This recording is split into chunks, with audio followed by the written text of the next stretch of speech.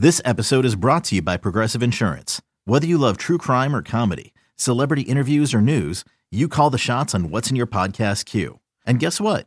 Now you can call them on your auto insurance too with the Name Your Price tool from Progressive. It works just the way it sounds. You tell Progressive how much you want to pay for car insurance, and they'll show you coverage options that fit your budget. Get your quote today at Progressive.com to join the over 28 million drivers who trust Progressive. Progressive Casualty Insurance Company and Affiliates. Price and coverage match limited by state law. You give me one shot here on a blue chip stock.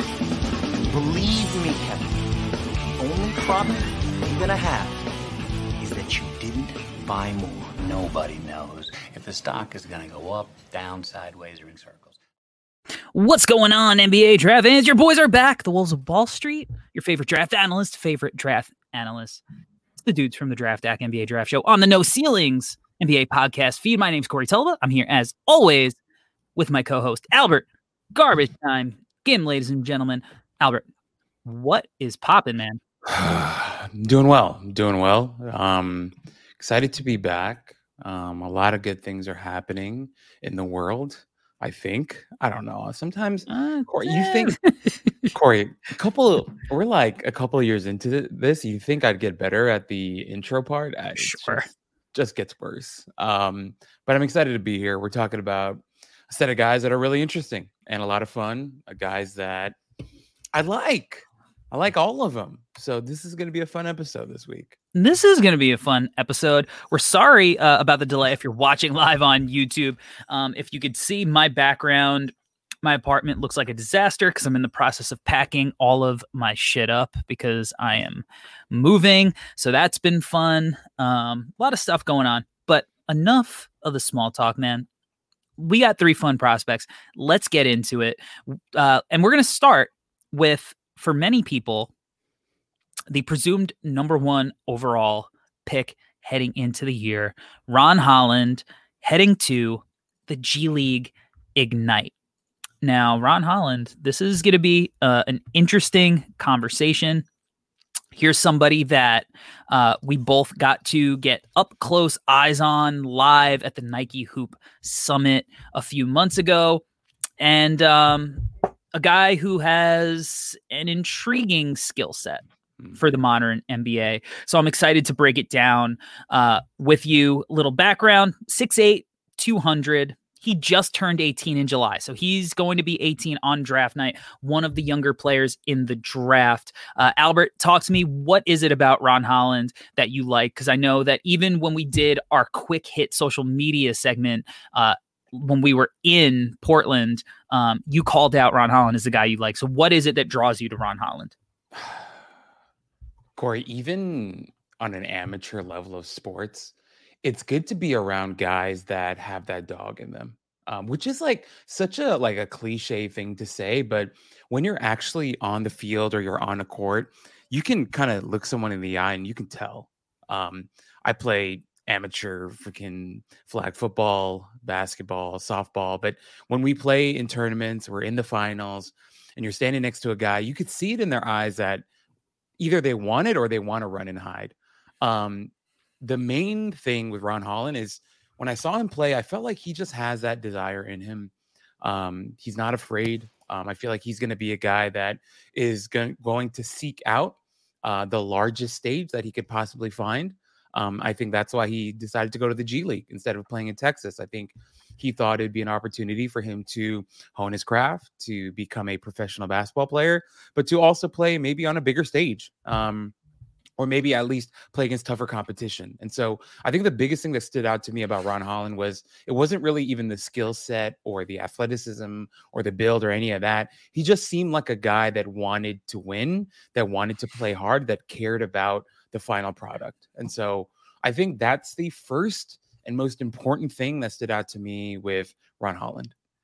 Yeah, he's a gamer, right? He's about it. Like that definitely stood out because, you know, you came to the Hoop Summit a couple of days later, right? Than I know myself and Rucker and Metcalf did. And we were at the practices and we were like the motor is not necessarily there. And like, that's his thing. Like, right. This dude is all about the motor. And, I had an NBA executive tell me kind of like, hey, this US team, they've been bouncing around from high school competition to high school competition. They're pacing themselves. But once the scrimmages started, and then once the game started, you saw him turn it on in a way that maybe he didn't show in practice. And you saw him go all out. You saw him, do all the things that you expect a Ron Holland to do that he's shown, in his professional film. So, and look, what does every NBA team want, right? They want a versatile, skilled, two-way, 6'8" wing. And that's what he represents. So, going to the G League Ignite is going to be interesting because there's a lot of talent on that team. And if you're looking for a guy who's going to step up and say, I'm the man, it very well could be him. I agree, man. I agree. And this is us, not even getting into the nitty gritty of his skill set or his ability on the basketball court. I just feel like sometimes it's not the worst thing to take a bet on a guy that really cares and that is going to work hard. But the interesting thing, Corey, is like by the end of our discussion today about Ron Holland, I think it's going to be really interesting for the listeners to hear about like where we actually have him and where we're projecting him to go, because I don't think either one of us see him as like a number one pick type of guy. But we did want to start this off by saying that we think he's an absolute competitor. Like you said, he's a gamer, he's a dog, he's a guy that really cares about winning. And so I think that's a really good place to start with Ron Holland before we even get into the skills. Yeah, 100%. And he does have intriguing skills, right? He's not just a guy who is kind of getting by on being an athlete. I think, he's got this real kind of ability to do the athletic stuff, right? We see here he's turning offense to defense. He's going to get after it. He's going to play two ways. And he's going to, get some easy points at the rim just based on the fact that, he does compete on both ends and turn offense to defense. But I think that where I really like him, because I love him in that half court, but it's or in the full court. I'm sorry. I like when he's playing in like chaos. Yeah. In like broken plays, just kind of living in the moment and just kind of like improvising. And we see here in this clip, Oak Ridge is pressing Duncanville, and Holland gets the ball, and as soon as he does, he just turns the Jets on, he dribbles through everybody and takes it coast to coast for the finish. And that's the kind of stuff that I like from him. It's also, though, some of my worry is that he does have that effort, he does turn it on, and you see here against this team, he just is a little bit more athletic and a little bit more aggressive than maybe some of the guys on the court. And now he's going to be making that transition to the NBA, but at the lower levels, it's worked. Yeah. No, I think that's a really strong, great point that you're making there, Corey. I think, but Corey, like the first thing that I wrote in my notes about him is I think he's athletic, but I didn't think he was like the wildest athlete, which is important because against that level of competition, it's going to pop. But I'm just going to be totally honest here. For a guy that's 6'8" with his physique, some of his dunks left me wanting a little bit more. And a lot of dunks. That too.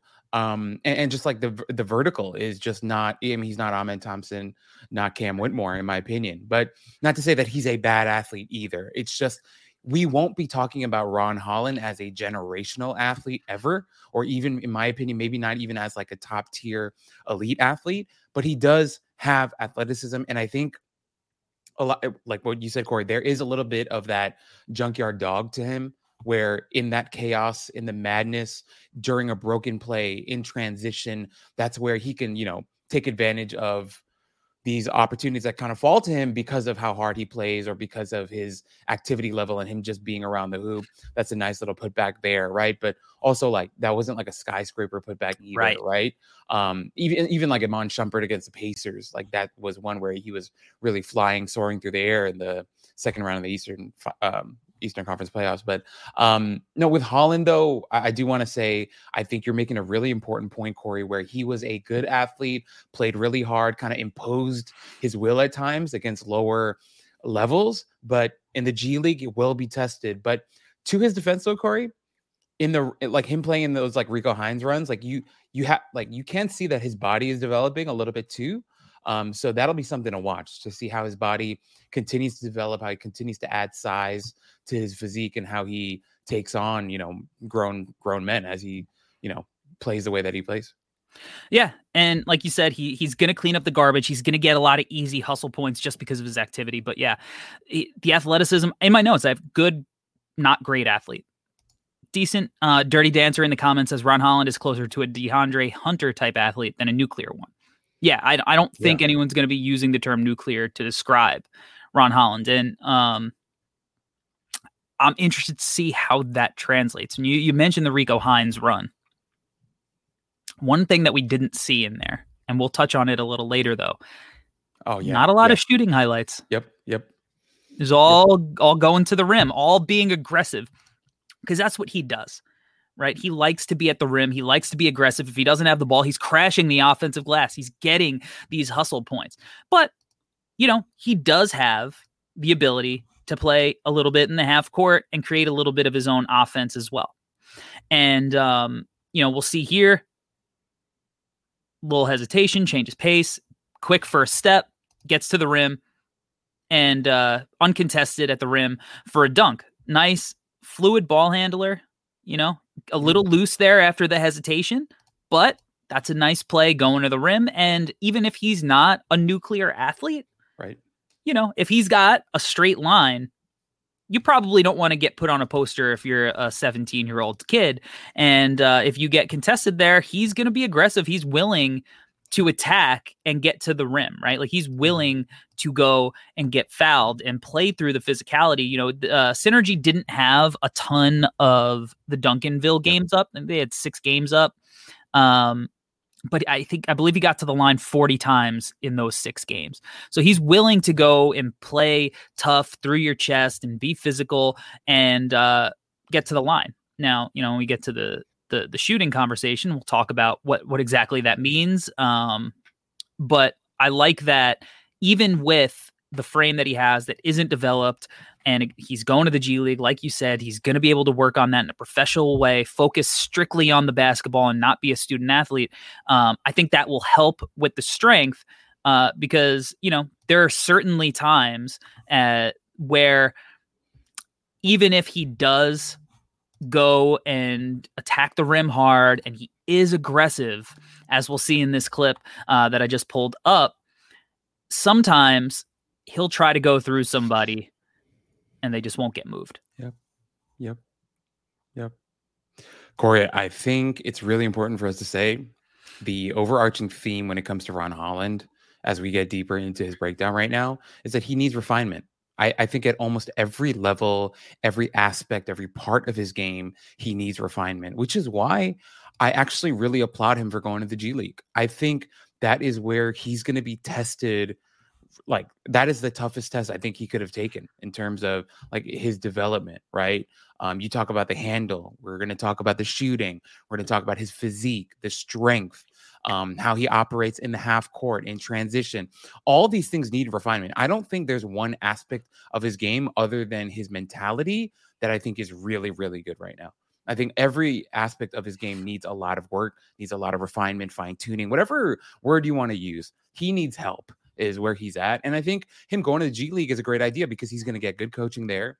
He's going to be put in the mixer against really, really tough competition, tougher than anywhere he's played against, I think, until now. I mean, right now at Rico Hines, he's playing against some pretty tough NBA guys, I'm sure, right? Or that level, around that level.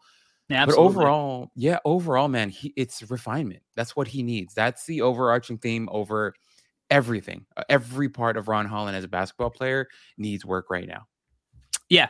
I mean, and look, all of the prospects in this class, we can say that about. This is not, and honestly, even Wembanyama last year, there were always things you could say that these guys need to refine and work on. It's just a little bit more highlighted in this class. Now, when I was watching him, not only with the strength, I think when he drives with his right hand, I think he's really good.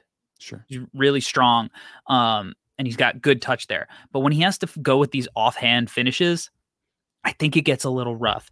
And for a guy who is downhill, who does have questionable shooting numbers, he was 53.3% at the rim, 50% in the half court, 36.4% on layups, according to Synergy in the EYBL. At Duncanville, a 6-game sample size, so a little bit less, 70.6% at the rim, 80% in the half court, 70% on layups. So much better numbers, lower sample size. So, and that season is post the EYBL season. So there's a progression there. I think he's somewhere in the middle of that. I think he'll be good, but I think that strength and that kind of touch with his offhand is going to be something that he needs to work on, because as you get to higher levels and the scout on you is that you want to get downhill to your strong side, they're going to try to weak you. And then if you can't move them, if you can't deal with that physicality, they're going to play you to your weaknesses. We saw a guy like Jaden Hardy struggle with that a lot to start the year in the G League a couple of years ago. So these are things that I think I really want to see if he's going to be able to make those adjustments throughout the G League season. If he starts out and he's not perfect, it's not a death sentence. It's just what is he doing to make those numbers, trend in the right direction. For sure. And Corey, what you said earlier is really important as well. And the fact that he's one of the youngest guys in this class, and that youth is definitely on his side. That's something that NBA front offices are going to weigh heavily, as they always do. Once again, I think he chose the right path. I think he chose the right challenge. And I do want to say, Corey, I've heard comps, right, for him, from like Jaylen Brown is one I've heard a couple of times, right? And I think, I get it, but I also, there's a lot of projecting that happens there, right? There's a lot of, you being glass half full for us to really consider him as a Jaylen Brown type of guy. I understand some of the comps, right? He is a good athlete. But at the same time, also his handle needs a lot of work. It needs to be tightened, as, you highlighted in a couple of the different clips here. For, as good as his handle can be for that size, it also needs to be tightened up. There are holes to it. And like you said before, Corey, that it's just a lot of it is accentuated right now because of the overall weakness of this class. When everyone is kind of, pretty imperfect and has a lot of holes, and you start to see them more and more. But with Ron, I just want to reiterate once again, though, if you have a prospect that has a lot of holes, it's better to take a prospect that's still really young and has a desire and the work ethic to get better. So I think that's something we're definitely going to have to monitor throughout the G League season. And it's going to take some time. It's going to take some time. And we can't, like you said, Corey, we shouldn't judge him too early on in the G League season either. No. And I think that, the open space is going to be good for him, because, he does have some slick moves right here. You see that smooth Euro step, right? I'm going to pull up another clip here, which he's going to get to the rim off a reject, which I think is, pretty slick. So he's got that ability to play with the ball in his hands, and, the handle does look good at times. So he gets in the rim, nice little move there in the EYBL. Now, when it comes to the G League Ignite versus the college route, I see pluses and minuses for Ron Holland in both directions. Okay. Because we know that the G League Ignite does not have, those prospects are not under the same microscope as the college prospects are. Yeah. Their games aren't as easily accessible. Scoot Henderson, one of the best point guard prospects that we've had in many, many years. How many people watch Scoot play before he played in that summer league game? Right. There's from the general public's perspective, not the people that are listening to this podcast on this channel, or, all of the other great draft analysts, the people that are just casuals, they're not seeing Scoot Henderson. Maybe they watch the Wemby game, but for the most part, you don't know. So Ron Holland's not going to have that same pressure to be awesome right away. But at the same time, we've also seen that sometimes the G League Ignite route, you could start out as the top ranked prospect or one of the top ranked prospects, and you can really fall by the wayside in the conversation if you struggle. So, pros and cons. He can go to college, struggle with some of the stuff that Texas does, and you could drop like a Dariq Whitehead. So there's no right answer for him. I think there's pros and cons to each decision, but ultimately I kind of feel like the G League Ignite situation is probably a little bit better for him because he's going to have more room, and even if he isn't on the tip of everyone's tongue, I still think it's the right path for him. Yeah, and also, Corey, I think he's in an interesting position right now where a lot of different outlets and media people have him at number one, which I think actually helps your argument, right? Like, because he's starting preseason and early on as the number one guy, even if, as you mentioned, it's a little bit harder to get to the G League games, just because he's being touted as like a number one guy or a contender for number one, people may, go out of their way to try to find more G League games. But I think the biggest thing for me was I like the fact that he's going to go against harder competition. I think the whole idea of iron sharpens iron and him going against adult men that are, going to bully him at times that won't be as affected by his athleticism and intensity. I think that's good for him because he's going to learn, okay, I can't just run through people. I can't just run past people. I can't just outwork people all the time, right? These are bigger guys, more athletic guys, more seasoned and more veteran guys that I'm going to have to develop different aspects of my game to be effective here, to survive here in the one season that I'm here. So, Corey, I think you make a great point, but I'm with you. I do think this was the better route just because of the testing of it all. Yeah. It's going to be exciting. Now let's transition here. Let's talk about the shooting, the swing skill for him. Sure. This is he's got to prove that he's going to be able to knock down jump shots. Now, he shot 29.7% at EYBL, 56.4% from the free throw line. This is a 13-game sample. At Duncanville, he was 25% from the three-point line, 80% from the free throw line on those 40 attempts in the 6-game sample. I believe he was in the 64-65% range in the FIBA from the free throw line.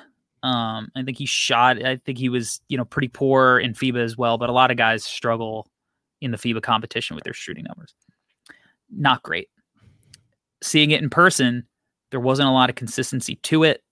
It was not something that I said, oh man, this is a skill you could bank on. Where are you at with his shooting, and what does that mean for him as a prospect? There were times in person where I was like, oh, that's not bad. And then there were times in person where I was like, well, that's not great either. I think his base is just super narrow, dude. Sometimes it's like his feet are just straight up together when he's catching the ball, and it's just not great. A little bit of a disconnect, in my opinion. Like when you watch him shoot, sometimes he just looks like a pole almost. Like it's really, really narrow stuff.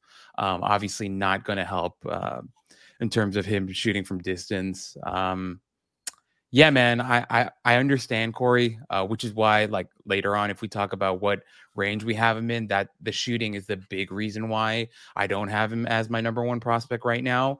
Just because, once again, like when I saw it in person, there were times like he hit a couple in a row and I was like, okay, this is good. But then also he would throw up some absolute monstrosities sometimes, and you just go, okay, well, then, the hell was I looking at before? Or what were you doing before? Type of thing. But yeah, it's just overall the biggest concern for me, obviously I'm not the shot doctor on our pod, but a lot of it looked super narrow and I didn't love that.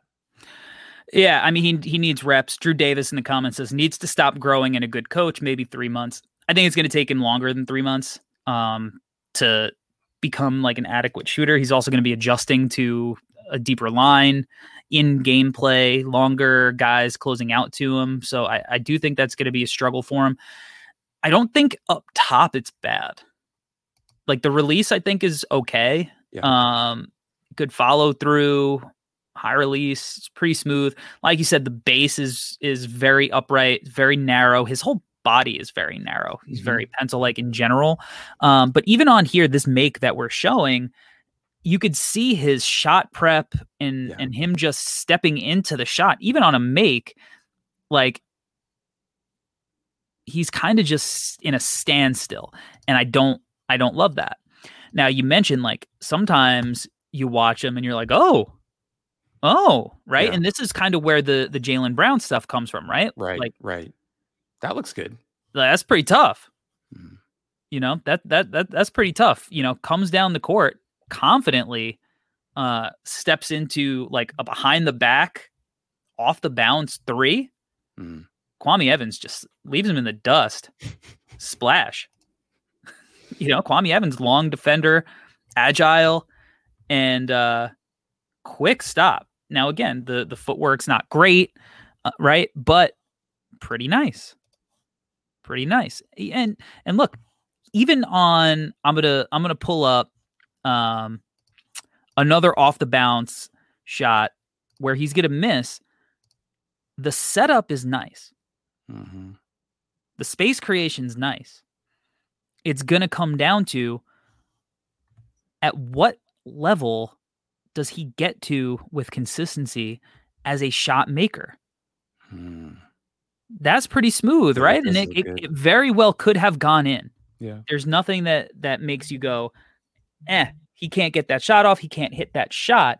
It's just like, he's got to start hitting the shots. Even his base looks better on that shot than most of his shots. Yeah.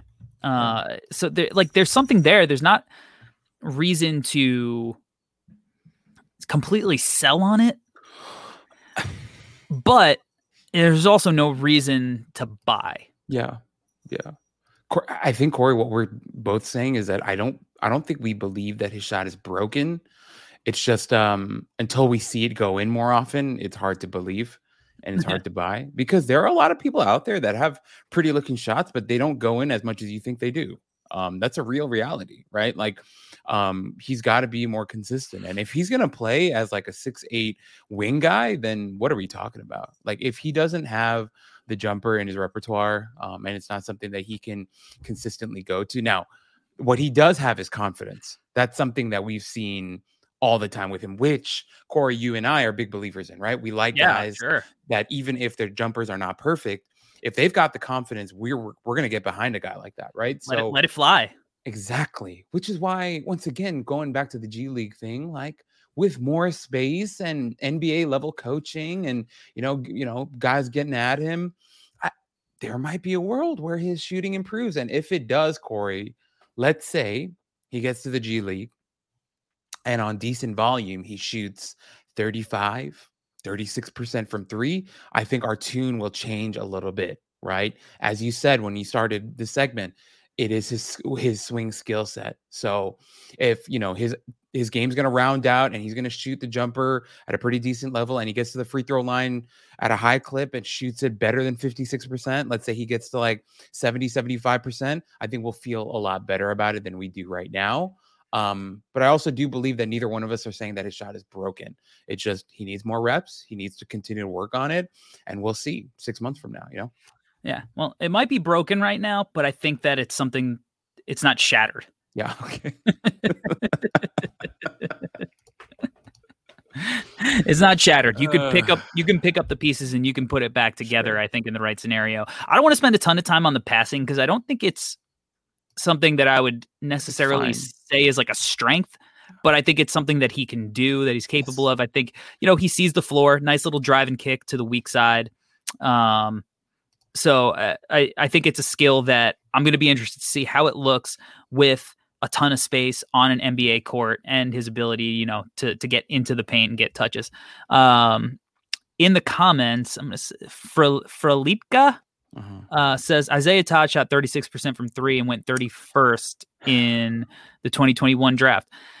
Not the same player. And where we're going to go with this next is that Ron Holland, you know, he has real two-way ability, right? And Isaiah Todd, I don't think had that same kind of defensive versatility that Ron Holland does, where I think Ron Holland's going to be able to guard multiple positions. You said he has to get stronger, so I think those strong fours are going to give him trouble. but he has the lateral quickness to really give guys trouble, stay in front of quick guards, and use his length in those mismatch scenarios to make an impact on both ends. Whereas Isaiah Todd, there were a lot of questions about that, and really Isaiah Todd needed to also be able to go and play the 5, right, and be a center, and protect the rim at his size, and it's just not a skill that he showed that he could do. Where I think Ron Holland has the ability to really make an impact defensively too. Yeah, I think ultimately the archetype of players is different. So for Litka, I understand the point that you're trying to make, but I don't know if that's necessarily an effective point here, just because, once again, like the archetype's way different. And also for the record, I really liked Isaiah Todd, and I'm still rooting for him, man. We both did. Yeah, exactly, Corey. We both did. We're still both rooting for him, man. Like, just because he spent a couple of years in the G League doesn't mean his career is over, right? He could still end up somewhere, be a small ball 5, maybe, shooting 4, whatever. But regardless, okay, back to Ron Holland. I like Ron Holland on the defensive side of the ball, though, Corey. I think one thing that stood out to me was I think I saw him practice once and then scrimmage once and then playing the game once.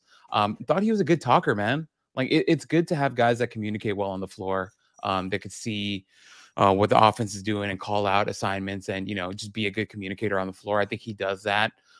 Think he obviously, as you mentioned, as you highlighted already, good lateral movement for a guy his size, good length to him as well.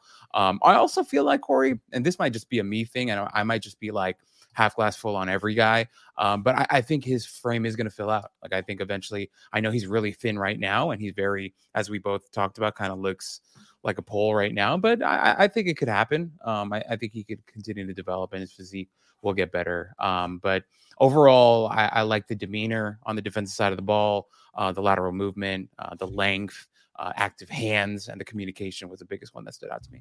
Yeah, it's going to be really interesting to see how he continues to develop and if he can, really iron out some of those improvement areas and live up to that billing of, potential top 5 pick. Before we move on, you mentioned it, you wanted to talk about, ranges for a guy like him. What range, do you have him in right now? I think right now I have him like back. I have him in the teens where I have him right now. And I feel like that's where he should be, in my opinion. I think it's kind of unfair to him to be like, hey, he's the number 1 guy right now. I don't feel that way. But yeah, I feel like anywhere from teens to like back half of the top 10. Wouldn't be in my top 5 right now. Oh no, sorry, is not in my top 5 right now. Yeah, he I think I have him at 10 or 11 right now. Okay. Is where I have him. He's a guy that I felt when I left Hoop Summit, I did feel underwhelmed because I thought that when he was going up against like the tippy top peers of his peers, I didn't see that standout that, his ranking kind of,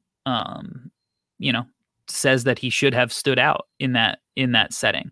And when there are a bunch of other guys with size and length and athleticism and the shot's not falling, I just didn't see that I'm the dude stuff, and he, in the game, he was excellent. And when we spoke to him after the game, he had that kind of like, I'm the dude demeanor, like this cool confidence.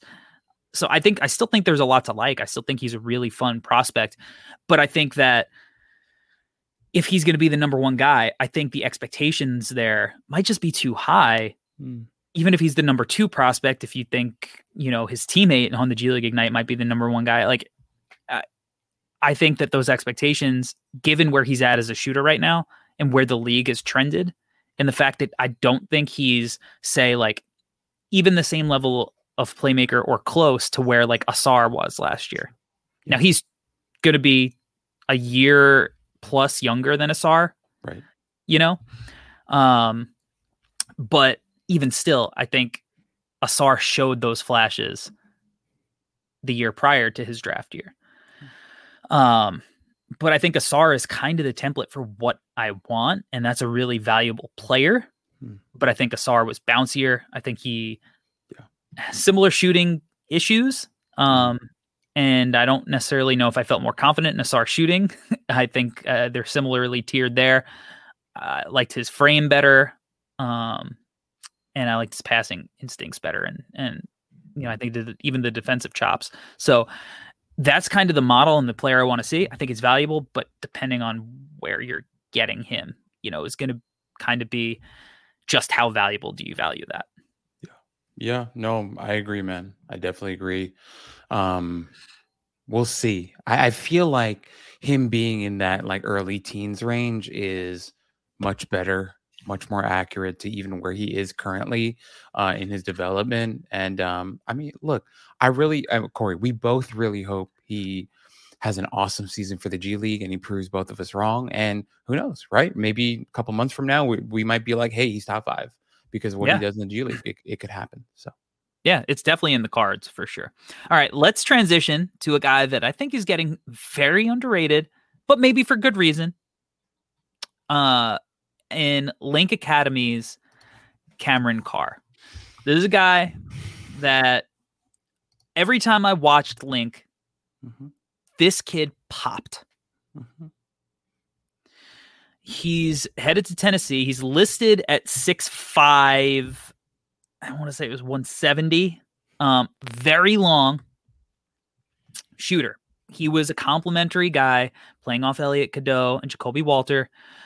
But every time you turn on the tape, you're like, oh, that kid could hoop. Like, he could play. Now, Tennessee is absolutely loaded with guys that are probably a little bit similar to him. So my big question is, will there be minutes? Tennessee has 11 guys listed at 6'6" or below. Right? And he's listed at 6'5" on the website, 6'4" other places, but very long. He's skinny. Is he physically developed enough? But as a basketball player, I think that he's exactly who you want to put around any of your number 1, 2, 3 options, because he's the perfect off-ball complement to an offense. Corey, we've talked about Cameron Carr off camera so many times. We love him. I love him, dude. The first thing I wrote in my notes in all caps, shooter with like 5 R's. Dude, his jumper looks fantastic. Deep range on his jumper. Another guy super confident in the shot. I don't give a rat's ass what his shooting numbers were. I know on Synergy it was like 33% from 3 or whatever. I do not care. Like, I would bet all the money I have in my account, which is not much, that he's going to be a really good shooter. Like you said, playing off of Cadeau and Walter, it was just a great opportunity for him to just be. And I know, like, I saw it on YouTube, someone comped him to Reggie Miller, and you look at his body and you go, yeah. Like, his body really does look like Reggie Miller, and he's got the wristband thing on and everything. So it's hard to not see it, but you have to start with the shooting with him. Undoubtedly, you have to start at the shooting, and that's where we're going to start. The kid's got range. Look at this. Where is it? Where is that? That's from the Axe logo. The X. Oh my God.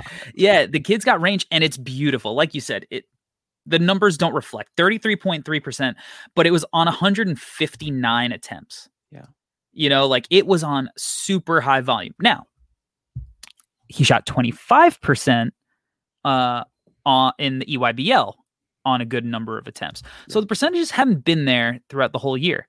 However, 87.2% from the free throw line at Link, 94.4% from the free throw line in the EYBL. But the fact of the matter is, if you watch this shot, you go, okay, that kid could shoot the cover off the ball. Mm-hmm. Just straight up, filthy, silky smooth. Mm-hmm. And when you're building an offense, I mean, the first thing you recognize is that, like, this is a kid. He's just going to open up space for your guards. I mean, look, playing with Elliot Cadeau, this kid created so many looks for him, but like, spot up, off ball, smooth. Just look at the balance, man. As you love talking about, Corey, the shot prep on this kid, lights out, man. And it's just so easy. The stroke looks so easy. He looks like he was literally born to be a shooter. Look at that jumper, man. Are you kidding me? He's one of these guys, like, when the ball goes in, the net explodes. Love those guys. Love those guys. He's one of those guys though. And with him, like, once again, the role that he played next to Cadeau, he played it perfectly, dude. His off-ball movement was great. Did a great job, whether he was sitting in the corner or lifting up, just was always reading what they were doing, what the ball handler was doing. Did a great job, man. He's like, but Corey, once again, you mentioned it at the top, like the situation that he's in and the roster that he's on, and we talked about it in our group chat. It's like we both love him, but damn, we wish he went to a different school or was at a different situation where he could continue to do this and maybe even explore some other aspects of his game, right? But yeah, playing next to Cadeau, I felt like he didn't get to show too much with the ball in his hands. I'm not trying to say that that's a strength of his, but it just didn't happen a lot. He took a lot of these types of jumpers, which is also good, right? Like that. Hopefully, that's his role on the next level as well. But love the shot, man. Absolutely love it. Yeah, and I think if you're going to be a great off-ball shooter and like that's your calling card, you have to be a versatile shooter, right? Like Reggie was a really versatile shooter. He wasn't just a stand in the corner guy. Clay, not just a stand in the corner guy, right? Yep. All of these guys, and I don't want to put that kind of pressure on him because obviously like the 3-point shooting hasn't reflected that yet. And like, I'm trying to think like Justin Jackson was a guy who I thought, right, who had like similar kind of body type and also was like a really pretty jumper. Yeah. So like there are scenarios in which you're like, all right, this kid should be able to shoot at a higher clip. Why isn't he? So right now it doesn't reflect it, but I'm buying the shot because it's so pretty. The free throw percentage is outrageous. And the versatility in which he can, shoot in a number of ways coming off the DHO here. So I love how versatile he is. And I love that, like, when you think of modern NBA, right? Like, not only are you thinking of like these bigs who are going to put him in these DHO scenarios where he's able to kind of, do these quick pitches, get the ball and lose his man. But NBA teams love to play fast. They want to, get into early offense. And so many times, like, gets the ball in transition, 7 seconds or less type stuff. And he's just letting it fly to the hoop. He in that final game against Sunrise, he had some big shots, man. And also that transition dunk at the end where he slaps the backboard, loved it. But that's the thing, Corey. Number one, I'm mad at you because you brought up Justin Jackson first, and that was the first name that came to mind when I watched him. I was like, why does he look so much like Justin Jackson? And it's everything with like the shoulder stuff and like he looks so much like him. But the one thing with Carr that I like is he's got like this killer mentality to him. Like you watch the games, he wants the ball, he wants the big shots. He's really hunting opportunities for him to get shots up. As you mentioned, Corey, put up 150 something threes last season, which is a lot. Which I like. I love that, man. Just throw them up there, shoot your shot, continue to be aggressive. But also, it's been reported that his wingspan is 7'1". Yeah, it looks like it. Yeah. So if he's 6'5" with a 7'1" wingspan, that's fun stuff, man. And decent athlete, right? Good bloodlines. His dad played in the league. It's going to be talked about everywhere that his dad lost to Kobe in the dunk contest in the final. But a guy who played like 6-7 seasons in the NBA, and so he's got some good genes there. But yeah, he's one of these short torso, long-legged guys. Can really shoot the cover off the ball. Yeah, we haven't talked about like his at rim stuff, but yeah, I'd like to see him put on some weight soon. Yeah, that's going to be a big question mark. The food in Tennessee is probably pretty good. Yeah, probably pretty good for him. I like this off the bounce here. You said it. He's not going to do a ton off the bounce. It's never been who he is, and I don't think it's who he needs to be. Right. But he needs to do just enough that he could be efficient with what he does, and that's what he does. When he's shooting off the bounce, it's off 1 or 2 dribbles. Like, he's not creative. He's not gonna, go ISO and dance with the rock. He's gonna do, get into early offense, low clock there, and then he's not only able to do it from 3, but he also has, and he doesn't rely on it a lot. But I kind of like that, he does have a little bit of like a mid-range pull-up 2 off these scenarios, right to the elbow, off balance, splash. And, those little shots are going to be important. And then this is the thing that's going to be really important for him too. What happens? He's going to get run off the line. So how does he operate when that happens. Defender runs out, floater. Basically, his percentages were great everywhere except for the 3-point line. And we buy the shot because it's so pretty, and he, the volume and the difficulty and how he shot them. But the mid-range stuff and the floater, that area, he didn't operate there a ton. Could have been by scheme. He's definitely like a rim and threes guy, but I do like that it seems like he does have it in his game if he needs to go to it. Corey, along with everything that you just said, he's also really good at moving off the ball. Yeah, he's a really good cutter. Like even with baseline out of bounds plays, like there were a couple that they threw lobs to him, and it was really, really pretty stuff. He also is a good athlete. Like he's not not a superstar athlete, but he can jump, man. He can get up, and also it helps that he has 7'1" wingspan when they throw lobs to him and stuff. So I'm with yes, that's the one. That's the one right there. Really nice play.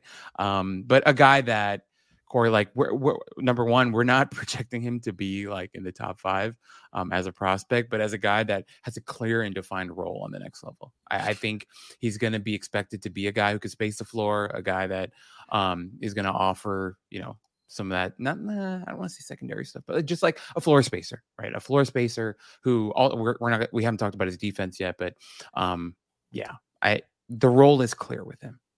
Yeah, I love his off-ball movement, and here, I'm actually going to steal this play because this play rocks. Using him as like, all right, he could, if his defender's not attached, like he can go to the corner for 3. If he is, he just comes back and uses that athleticism to catch a little lob, and you have to chase after him because he's a threat to shoot. I love all that. Honestly, he's a guy where it's kind of hard to find a weakness in his game because of the way that he plays. The weakness in his game is the physicality, that he's physically weak.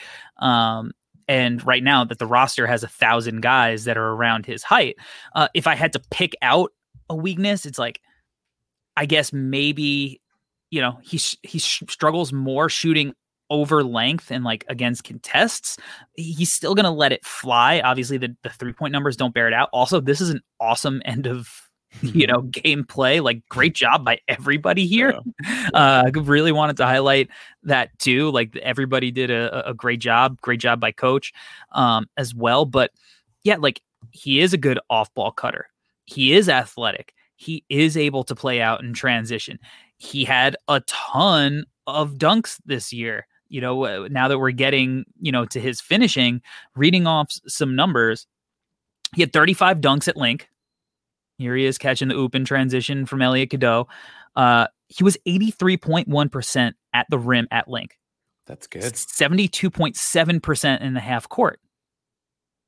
Now, he was 57.1% in the EYBL and then 50% in the half court in the EYBL. So I don't think he's an 83% at the rim guy. I think that a lot of it is that Elliot Cadeau is a beast at making guys better. And a lot of that has to do with the fact that he's just able to create opportunities. And then a lot of it is he's really crafty and smart in moving without the ball and finding himself opportunities to score at the rim, out in transition, off cuts, even off putbacks and stuff, using that length. He doesn't turn the ball over. He's got like an 8%, turnover percentage because he's not going to do all of the dancing with the rock. He keeps it simple, right? He plays to his strengths. And then, defensively, I think he's going to struggle with physicality, but I think his length will bother people. He's not an aggressive defender. He's not going to get like up in you necessarily. He could stay with you. But I think the physicality is really the aspect of his game that you would say, I guess that's a weakness. Yeah. Corey, I think, especially on the defensive side of the ball, what you mentioned is really important. He gets moved, man. He does. And if you're that size and that weight, it's something he has to work on. He absolutely, like, I know, like, there's some guys like, look at KD, whatever. No, man, like, you look at a Cameron Carr, like, he needs to add weight. He's too light right now. He gets moved a lot. He really struggles with physicality. But as you mentioned, there are good tools, man. Long ass arms, long ass legs. And for a guy who has like the short torso, long leg stuff, I think he moves actually pretty decently well on the perimeter. And obviously that wingspan is going to compensate for a lot. So yeah, I'm with you, man. And also as you mentioned, Elliot Cadeau might be one of the best lob throwers I've seen in a long time. Like, it's unreal.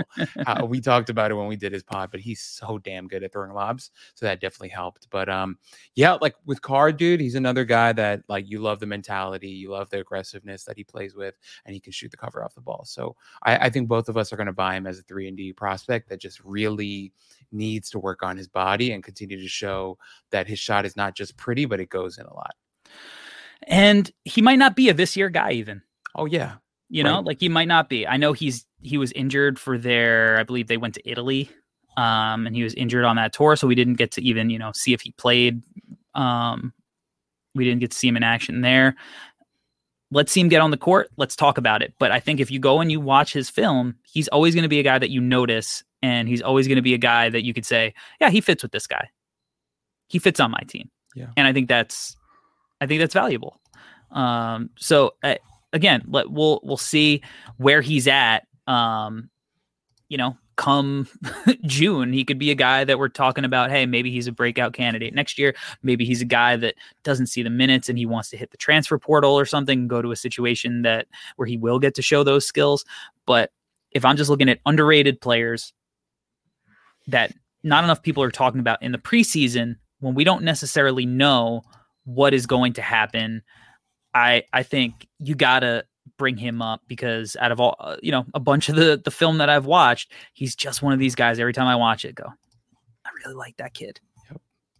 Yep. He's awesome, dude. He's awesome. Like, his connection with Cadeau was great all season long. Like they were always, that ESP was unbelievable between those two. They always knew where each other was.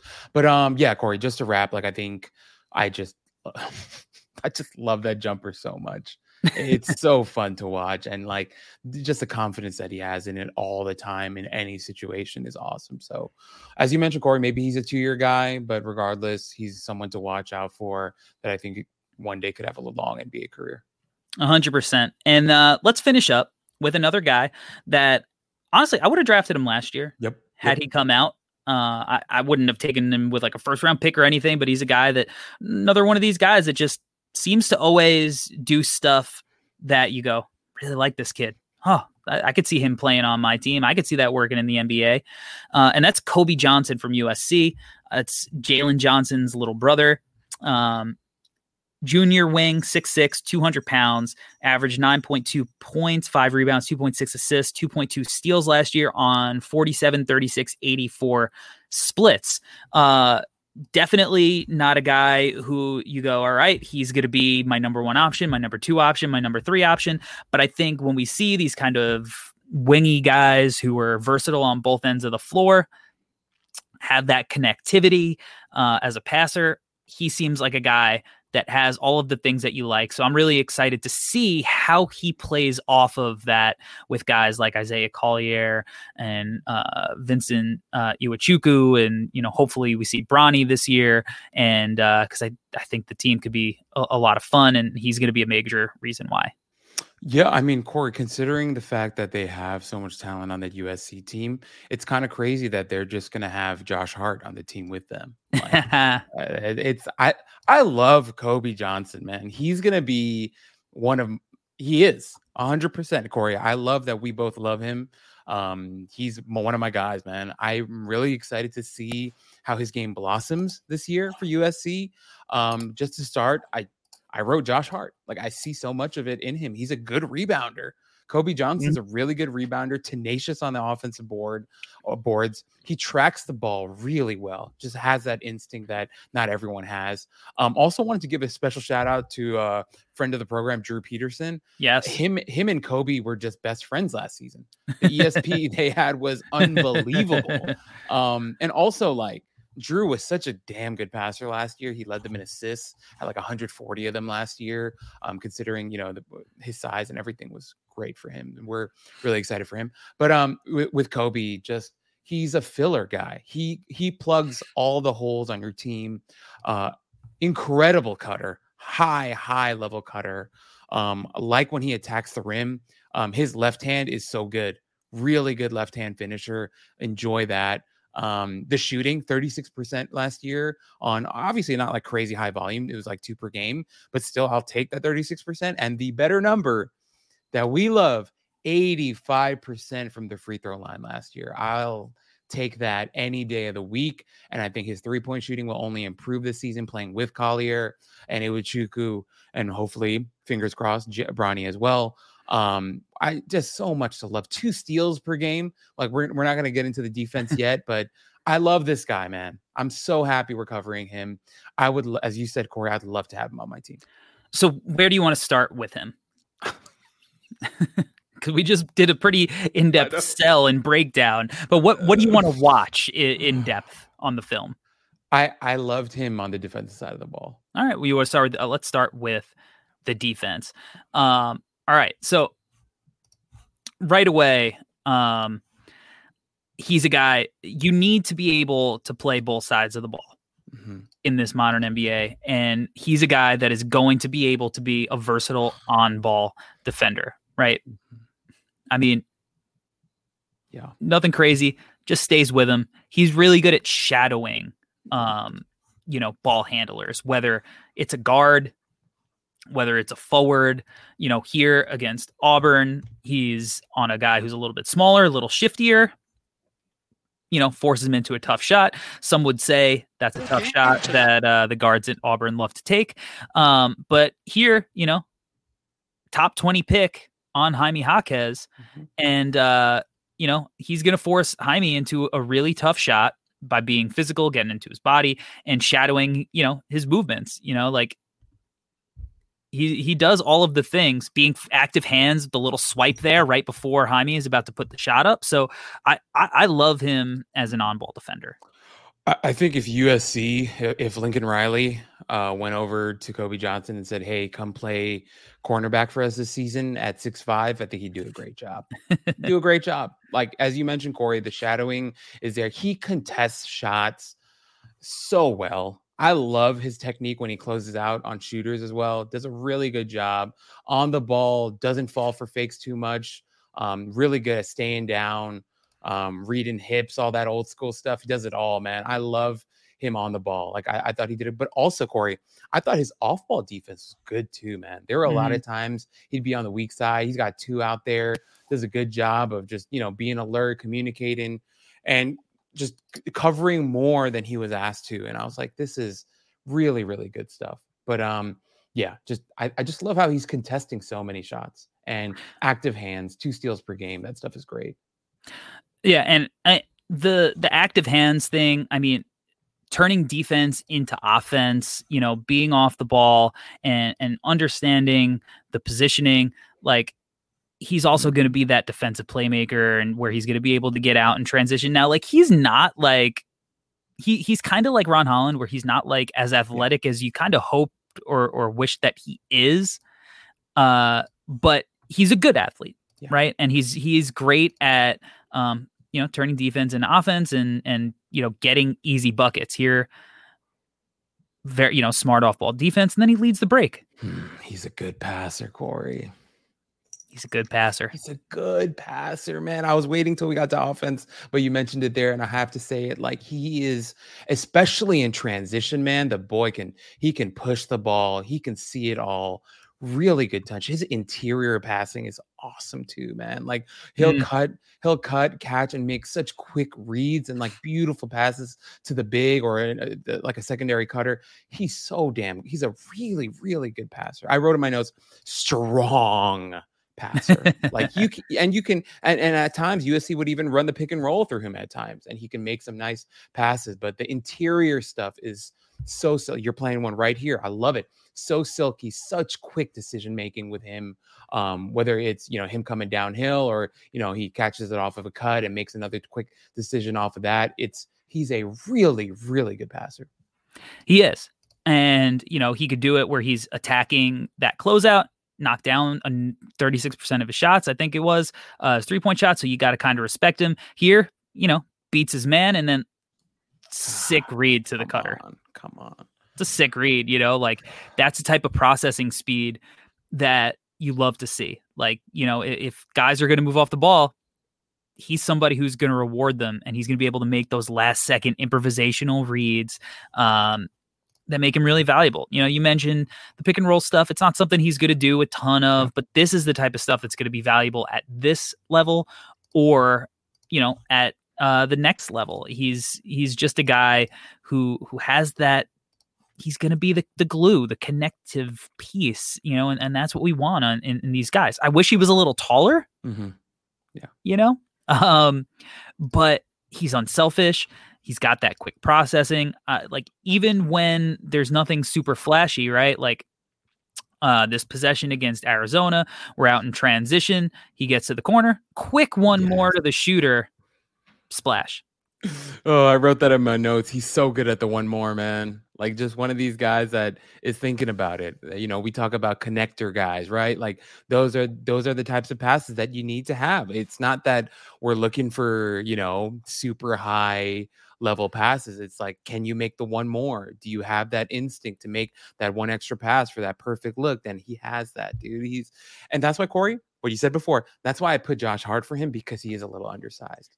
Josh Hart, 6'4", 6'5", listed as 6'5", but probably closer to 6'4" in my opinion. But Kobe Johnson's going to be the same way, and I think he's going to continue to develop as a shooter. He's already a better shooter, I think, than Josh Hart at times. So there's a lot to love there. There's a lot to love, but the passing for me was one of the big marquee skills for him. For me, like you think about a guy, as you mentioned, Corey, third, fourth option type of guy. If he can move the ball, if he can move his body off ball, if he can space the floor and shoot, and then be what he is on defense, how could you not draft a guy like that and put him on your team? So I'm right there with you. That's a nice weak side read to sees the defender there slacking a little bit, gets it out to Peterson for the easy three, and it's just fantastic stuff. Good looking jumper. God. Yeah, I don't think he's going to be a dribble jumper guy at any level. Mm-hmm. Although, hey, we're no ceilings. We don't put ceilings on these guys.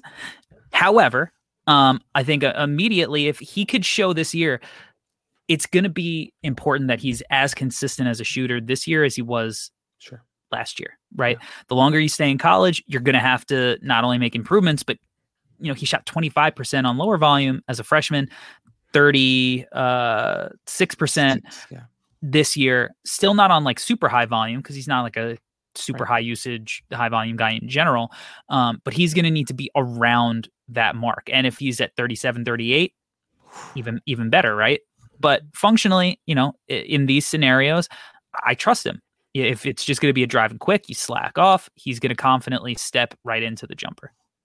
I love his shot off the catch, man. I thought his jumper off the catch was really tight and organized and looked repeatable and good. And Corey, 85% from the free throw line. I love that. I hope, as you mentioned, I hope he continues to shoot it at that level. Now, I will say I am interested to see what his usage looks like this year without Drew Peterson on that team. Obviously, Collier is going to see a lot of that ball, but just Peterson was such a good passer and a guy that really did a great job of keeping everyone involved and getting Kobe Johnson open looks. I know they still have Boogie Ellis, right? It's like year 12 of Boogie Ellis in college basketball, which will be interesting to see. But I hope he gets more volume shooting from outside because I like the jumper. And it's safe to say clearly from this pod that I like him better than I liked his brother coming out of college, which, I was probably the biggest Jalen Johnson hater there was out there, which, I don't wish anything bad about it. But hey, he played well to end the season for the Hawks and, showed a little bit in the playoffs. So good for him. But I just feel like with Kobe as third, fourth guard on your team, would love a guy like that, man. And if he continues to develop and works on, shooting off the dribble and maybe a little bit more with the ball handling stuff, who knows, man? He could even be like a starting two one day, like not as like a number one option starting two, but as a guy like around two other superstars like Josh Hart, that could, give you good minutes on the defensive side of the ball and space the floor and, move his body and connect and pass the ball and rebound and stuff. Like he's got so many good tools to him, Corey, where I would love this guy on my team. I love Kobe Johnson. Who's the second superstar next to Jalen Brunson that Josh Hart is playing between? Two-time All-NBA guy, Julius Randle. Oh God. I like that two-time All All-NBA guy, Julius Randle. Oh God. Which, you know what? To Julius's credit, it's hard to make an all NBA team, man. Oh, he's a very good player. Yeah. Very good player. Very, very good player. In a tough market, man. It's not easy. I love how he moves off the ball. Going back to Kobe. Yes. I love it. He's just super high IQ, man. Yeah. Different from his brother. Different. I thought his brother was really lost at times during his freshman year at Duke, but with Kobe, man, like I love how he moves, the timing on his cuts, the availability, his willingness to cut. Love it, man. Love me some Kobe Johnson. And then once again, Corey, as I mentioned before, once he's making these cuts, also like when the defense collapses on him, he's so good at passing out of that stuff. I remember there was one play, it might have been against Arizona State, where he made this beautiful cut. The defense, they had like 2-3 guys on him, just this inch perfect bounce pass to the big for an easy dunk. And I'm like, that's just beautiful stuff right there. So I'm with you, man. I'm with you. Yeah. And at the rim, he was 60%, and then he was 63.8% in the half court at the rim. So like those are really good numbers, right? Those are really good numbers. I love this little floater because I think it's like really high IQ, this possession. Like he's going to move into the open space, and then he's going to do that little jab step and then retreat dribble into the floater to create the space to get that off. And then you see like the soft touch and the high arcing teardrop. Really, really pretty. But yeah, he's just a guy, like, no matter what the scenario is, he's always going to do his best to like move without the ball and find open space. Like even here in transition, he's going to lead the break, little give and go to Drew Peterson, where a lot of guys give that ball up and they don't immediately get to the rim. But he knows another high level, high IQ guy, if he just keeps going, running right to that rim, he's going to give it up to get it back and create an easy bucket for himself. And Corey, I mentioned this before, but he has a really strong left hand. There was some where he was taking like little floaters with his left hand, even at times. Like on this one, of course, he finishes with the right hand. Thanks a lot, buddy. But he's very confident finishing with his left hand as well, which I love. So. Yeah, look, there is just a lot to like about Kobe Johnson. And look, am I saying that Kobe Johnson is like a lock to be a first round pick? No. But I think that he's definitely draftable. I think that he definitely can play his way into this year's first round, because if he takes the leaps that I think that we think that he's capable of making, and, you know, maybe he's, instead of being at 9 points, maybe he's at 13, right? Maybe he's at 6.5 rebounds. Maybe he's at 3 to 3.5 assists, along with, you know, continued strong shooting splits. Now we're looking at a really valuable guy that you could all of a sudden go, oh yeah, at pick 20, you know, maybe he's a guy that, you know, the Sacramento Kings should be looking at in the backcourt. You know, who knows? Like whatever team is in that range, that could help a playoff team on his rookie deal. Maybe not as a rookie, but on his rookie deal, maybe he's able to help a playoff team that drafts him, you know, in that kind of range. Watching Kobe Johnson, it made me think of another Kobe or Colby, Kobe Jones last year for Xavier. Like, look at the jump that he made, right? The type of player that he is, a guy that loves to play defense, team player, a guy that, you know, maybe wasn't exactly strong, who you and I both thought deserved to go in the first round, but ended up not. But, you know, we're excited for him as well. And Kobe Johnson could be that type of player as well. Maybe has a big leap this year. That's a good call. All right.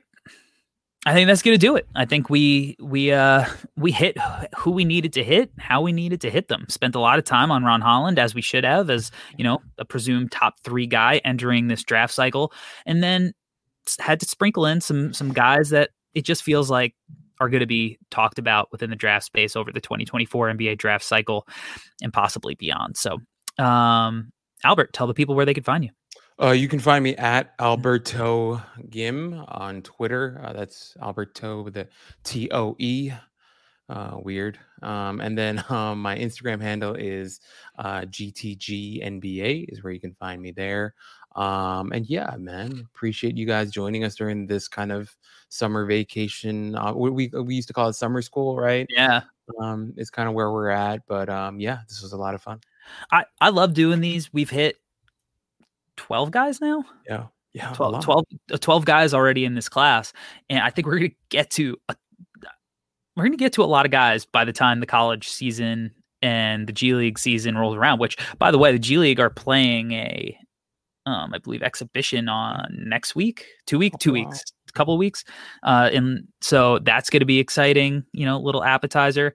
But we're going to keep them coming and keep banging them out. So you guys are really, really, really prepared for this class with not just the top names, but even some of the deeper guys. Draft Deeper came back with Maxwell and Steven. Shouts to them, and we're happy to have Steven back. They dug really deep, even deeper than we're going to get to, into guys that they're talking, they're in my top 75, as those draft sickos do. So stay locked in to this feed. If you're watching on YouTube, make sure that you smash the like button, you subscribe to the channel, leave a comment talking about these guys. If you're listening on the podcast feeds, make sure you rate, review. 5 stars would be dope. You can find me at Corey Sullivan on Twitter, and make sure you lock in to NoCeilingsNBA.com as we prepare for the writing to be back as well going forward. Until next time, y'all. We out. Peace. Peace.